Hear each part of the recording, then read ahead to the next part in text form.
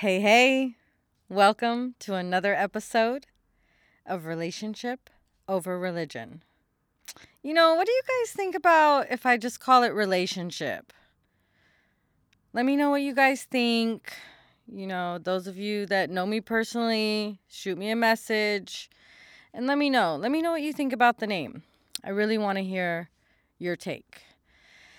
So, I'm so excited to share today with you guys day 16 of the I Am Challenge. It's called Filling Up, and the mantra is I am seen. This one was so big for me because I hadn't realized, I realized it at the retreat in Ojai that I guess from being very young, I had this need to be seen. Unbeknownst to me, of course. But let me read you the journal prompt, and then I'm going to share my journal entry, and we're going to see where it takes us. You are you, and there is no one else that exists, has ever existed, or will ever exist like you. The gifts you are here to give are unique expressions of the divine and are something that no one else can do in the specific way that you do it. Thank you, Jesus. Reflect how you take away from the above concept with comparison. When you compare yourself to others, does it create a false narrative about you and your gifts by default? Absolutely. How can you see yourself in your true uniqueness in a deeper way? Where can you acknowledge your attempts failed or not? To heal, grow, and feel enough. Woo! Journal on your relationship with self. What are the ways you can make yourself feel even more seen without needing the approval or acknowledgement of others to truly honor your gifts? We here right now. I'm doing it right now. Okay. Filling up. I am seen.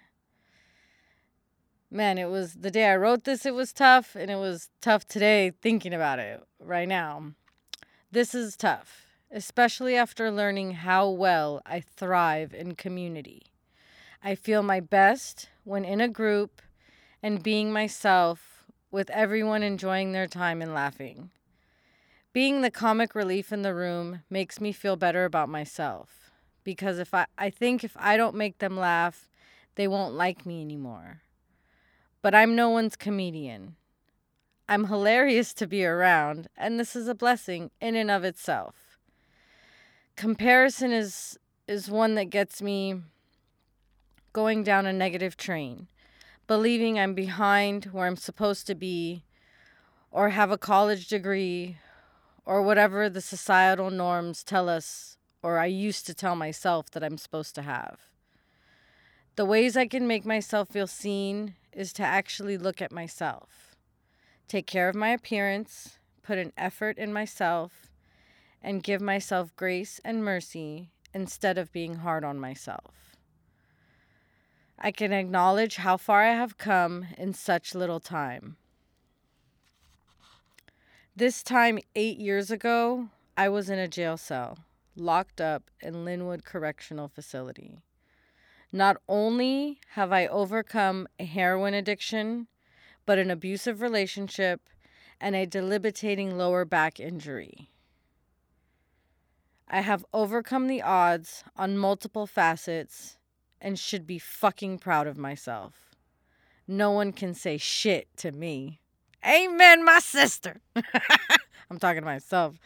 I am an overcomer. I am the beat the odds kind of person. I am a don't count her out type of woman. I am seen. I am able. I am a badass bitch. I see you. I am you. And that's where I ended it, that journal entry. And this day was so pivotal in this journey because by seeing myself and how far I've come, I finally acknowledged it.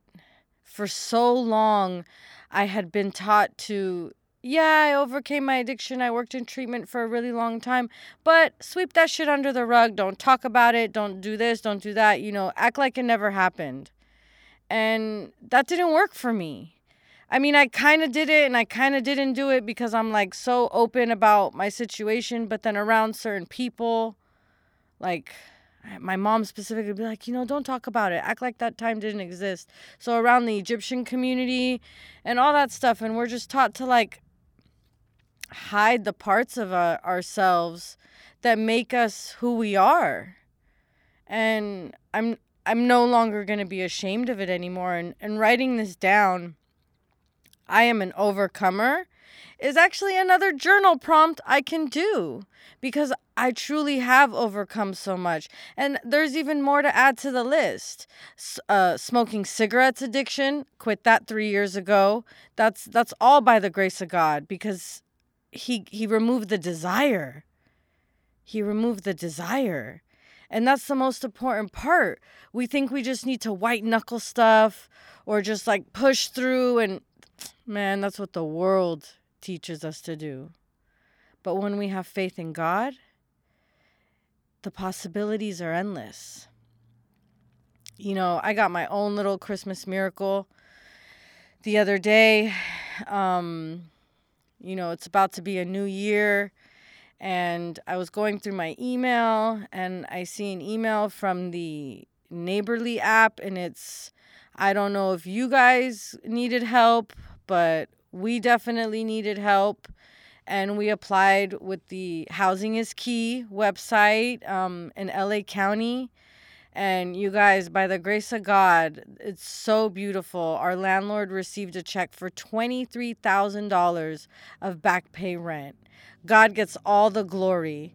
And what I want to say is the most beautiful part of it all is that I didn't lose any sleep over not paying my rent. I mean, everything that I've learned in integrity and paying my bills on time and everything told me that I should have been losing sleep over it. But I knew that we had been affected, and I knew our income qualified, and there was no other way for all those things to match without God having a hand and helping us along the way. We never went without. We always had food. We've been able to stay in our beautiful apartment. And I just thank God that if you didn't apply for the program and you haven't been able to afford your living, make sure you apply for it. I think it's housingiskey.gov or housingiskey.com. I'm not being paid for this. I am an advocate that it worked for me, and that's all I want to share in this moment. And the most important part, I know I just said it, but I want to repeat it again because it's that important, is that I didn't lose any sleep. I gave it to God and He took care of the rest, y'all. And this takes practice because I prayed to be in this apartment. So I knew for damn sure He wasn't going to take it from me. Y'all don't even know. Okay, let me tell you. It's 2020. Pandemic has already started. Robert and I are planning our wedding, and no, rewind, the pandemic has not started. People are living in the one of only 4 2-bedrooms in our building. We used to be in a 1-bedroom. I was there alone before I met Robert. And I would literally walk by this unit. It was a 2-bedroom in the front of the building with a balcony. You saw the water, everything's so beautiful, right? And I would see these people. It wasn't a family. It was just some, single people just living in a unit together. So anyways, when I'd go walk the dog, I would I would pray these people away. I would make the sign of the cross. I would ask them to leave my apartment, in the name of Jesus, to leave my apartment. And a couple months went by. And then the landlord was walking by my unit and he was like, "Hey, you won't believe it. Those tenants left." And I was like, "No way." I was like, "Oh my God, this is so cool. It's so cool." I was like, "Let me know how much the rent is." He got back to me a couple of days later with how much the rent was. It was stupid, y'all. It was stupid. It was like over $3,000 for a 2-bedroom. So this is pre-pandemic still, because that's what happened. Or it might be the pandemic just started. And so I'm like, man, me and Robert talk about it. We're just like, that's not going to work within our budget. And we decline. I pray for the rent to go down. Every day I prayed, like, please, God, let the rent go down. Please, God, let the rent go down. And I would just pray it haphazardly, going about my day or in my morning prayers or whatever. And sure enough, one day the landlord, over the summer, 2020 summer, manager on site sees us and he's like, hey, the rent went down. And I was like, no way. And he's like, yeah. So it went down substantially low, like more than $500 than where it was over the $3,000. So then I'm like, okay, cool. Robert and I talk about it. We figure that we can afford that. It was only a few hundred more than what we were paying at the time. So pandemic, no pandemic, we were paying our rent. And they give us hell, y'all. They say no over and over again to give us this unit. I couldn't even believe it. My God voice was telling me it was our unit. I knew it was our unit. If you would have seen me at the time and you knew me, you would have really thought I was crazy because I packed. I got boxes and I packed our shit, y'all. Robert and I were bumping into boxes, getting corners in our knees and all that nonsense for weeks. Because I knew it was our unit. Like, I prayed for the people to leave. I prayed for the rent to go down. This was our unit. And the management company was giving me a hard time. I had already been in the building for 3 years or 4 years, never missed a rent payment. So I was almost offended because they were giving me such a hard time. But it taught me a new level of faith to get on my knees and pray for when I know something is mine. There's levels of faith. I talked about it before. Transformation Church talked about it as well. There's levels. I learned how to get on my knees and pray fervently for something that I knew God had given me. It was already done. And then when I had enough, we gave all the paperwork we needed. We did our part. Man, people hadn't been paying their rent right when COVID started, and we were paying. We did everything we could. And right when I had enough, Robert and I were sharing a car at the time.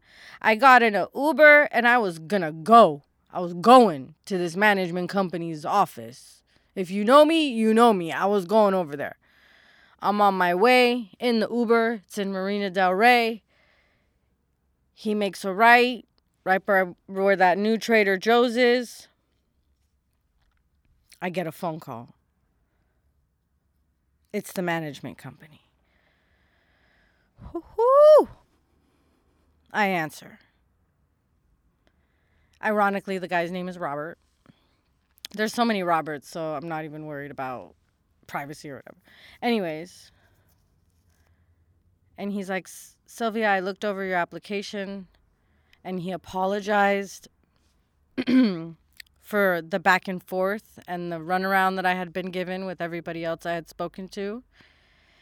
And he said that Robert and I were approved for the unit and I could get the key that day. I was ecstatic. I kept my calm. I said, thank you so much. And I hung up the phone and I was like screaming in the Uber. I had the guy drop me off right there because then I was full of energy and I was by the beach or the marina. So I get out the car. I call my husband, Robert. Well, he was my fiance at the time. And I tell him we got the unit. I couldn't believe it. But I did believe it because I was packed. My faith told me what was already going to happen. I walk around, wait for Robert to pick me up. And it was just so exciting, so beautiful. And the story doesn't end there, y'all, because I got more. We get back to our apartment. We see the manager on site, and he gives us the key to the new unit. Okay, so exciting, right? I've prayed for this, and I'm reaping what I have sown. Robert and I have dinner. We're like, hey, should we go check out the place? Let's go, let's go clean the air, burn some sage, just get rid of any negative energy we don't want. We go over there. I go into the kitchen. I light some sage on the stove, and I'm asking God to bless this space and to clean anything that no longer serves us here, and for God to just, people might say what I'm doing is bullshit. That's fine with them. I don't care. I like it. And my God doesn't judge me He knows my heart, and he's not judging this outward appearance that makes my flesh feel good. So, that's small thinking when we think such trivial things of the outside world of what we're doing versus what's in our heart. God only cares about your heart. Just like why he loved King David, because King David was a man after God's heart, not his appearance. Anyways, so we're burning sage, and I'm just praying and, even saying Our Father and, just trying to invoke the Holy Spirit in our space. I get to the second bedroom, the room I am standing in right now recording this podcast, and there is a homeless man on the floor sleeping with his bike in the room. And I don't even know what to do with myself. I turn around, I run to Robert, and I'm like, there's somebody in there. And I go like into the kitchen area, and it was like I had never been put in this situation before. So Robert goes in there and he's like, hey bro, you gotta go. I'm sorry, but this is our place. And the guy was like, oh, the door was open, blah blah blah blah blah. I don't know what the hell kind of excuse he came up with, but I mean, I'm sure it was cold out, and it's a roof, so I can't hate on the guy. So he gets his bike, he gets his stuff, and he goes outside. Robert finds some body wash in the bathroom, so at least he got a shower, thank God. And Robert put his stuff outside, and then we never saw the guy again. I let the manager on site know, but do you know how angry I was on the inside? Because they were giving me such a hard time. We were bumping into boxes. They were giving us such a hard time. And in the meantime, a homeless man was living here. So at the time, I was so angry and I wanted to give them a piece of my mind. But what I see right now is that in that time that they were giving us a hard time, it gave a roof over somebody else's head, even for that short amount of time. And I see now how God brings good out of everything, whether we realize it or not. Now, to even have this revelation is a level of faith and a level of the Holy Spirit to be able to see God's provision for not only for myself, but for those around me through the things that he's given me or blessed us with. Now, I want to encourage you to do the same, because no matter what you own or what you possess, it's not just for you. It's to be a blessing for others. I just finished watching Michael Todd's Fractured Faith sermon. And if you don't know who he is, I definitely recommend him. He's so good at breaking down the Word of God in ways that we can easily understand. Because any of this knowledge that I have and that I'm trying to share with you guys is by life experience and the Bible. And I've learned to read the Bible with spiritual eyes and apply it to a modern day in this year that we live in. And if anybody knows me, they know I am flawed. I'm anything but perfect. And I pour my heart out on this stage so that you can know that it's here for you too. It's here for you too, y'all. It's not just for me. And it wouldn't be right. And the Spirit of God loves us all, and God loves us all. It's all the same. That's the beauty of the Trinity, the Father, the Son, and the Holy Spirit. The only way we get to God is through his Son. It's a paradox that I cannot explain. It is on a level of faith that you just need a little bit. But the moment you doubt, it's all over. It's all over. So I want to end on something positive, and it's just that I am seen and you are seen. I am heard and you are heard. I am an overcomer and you are an overcomer.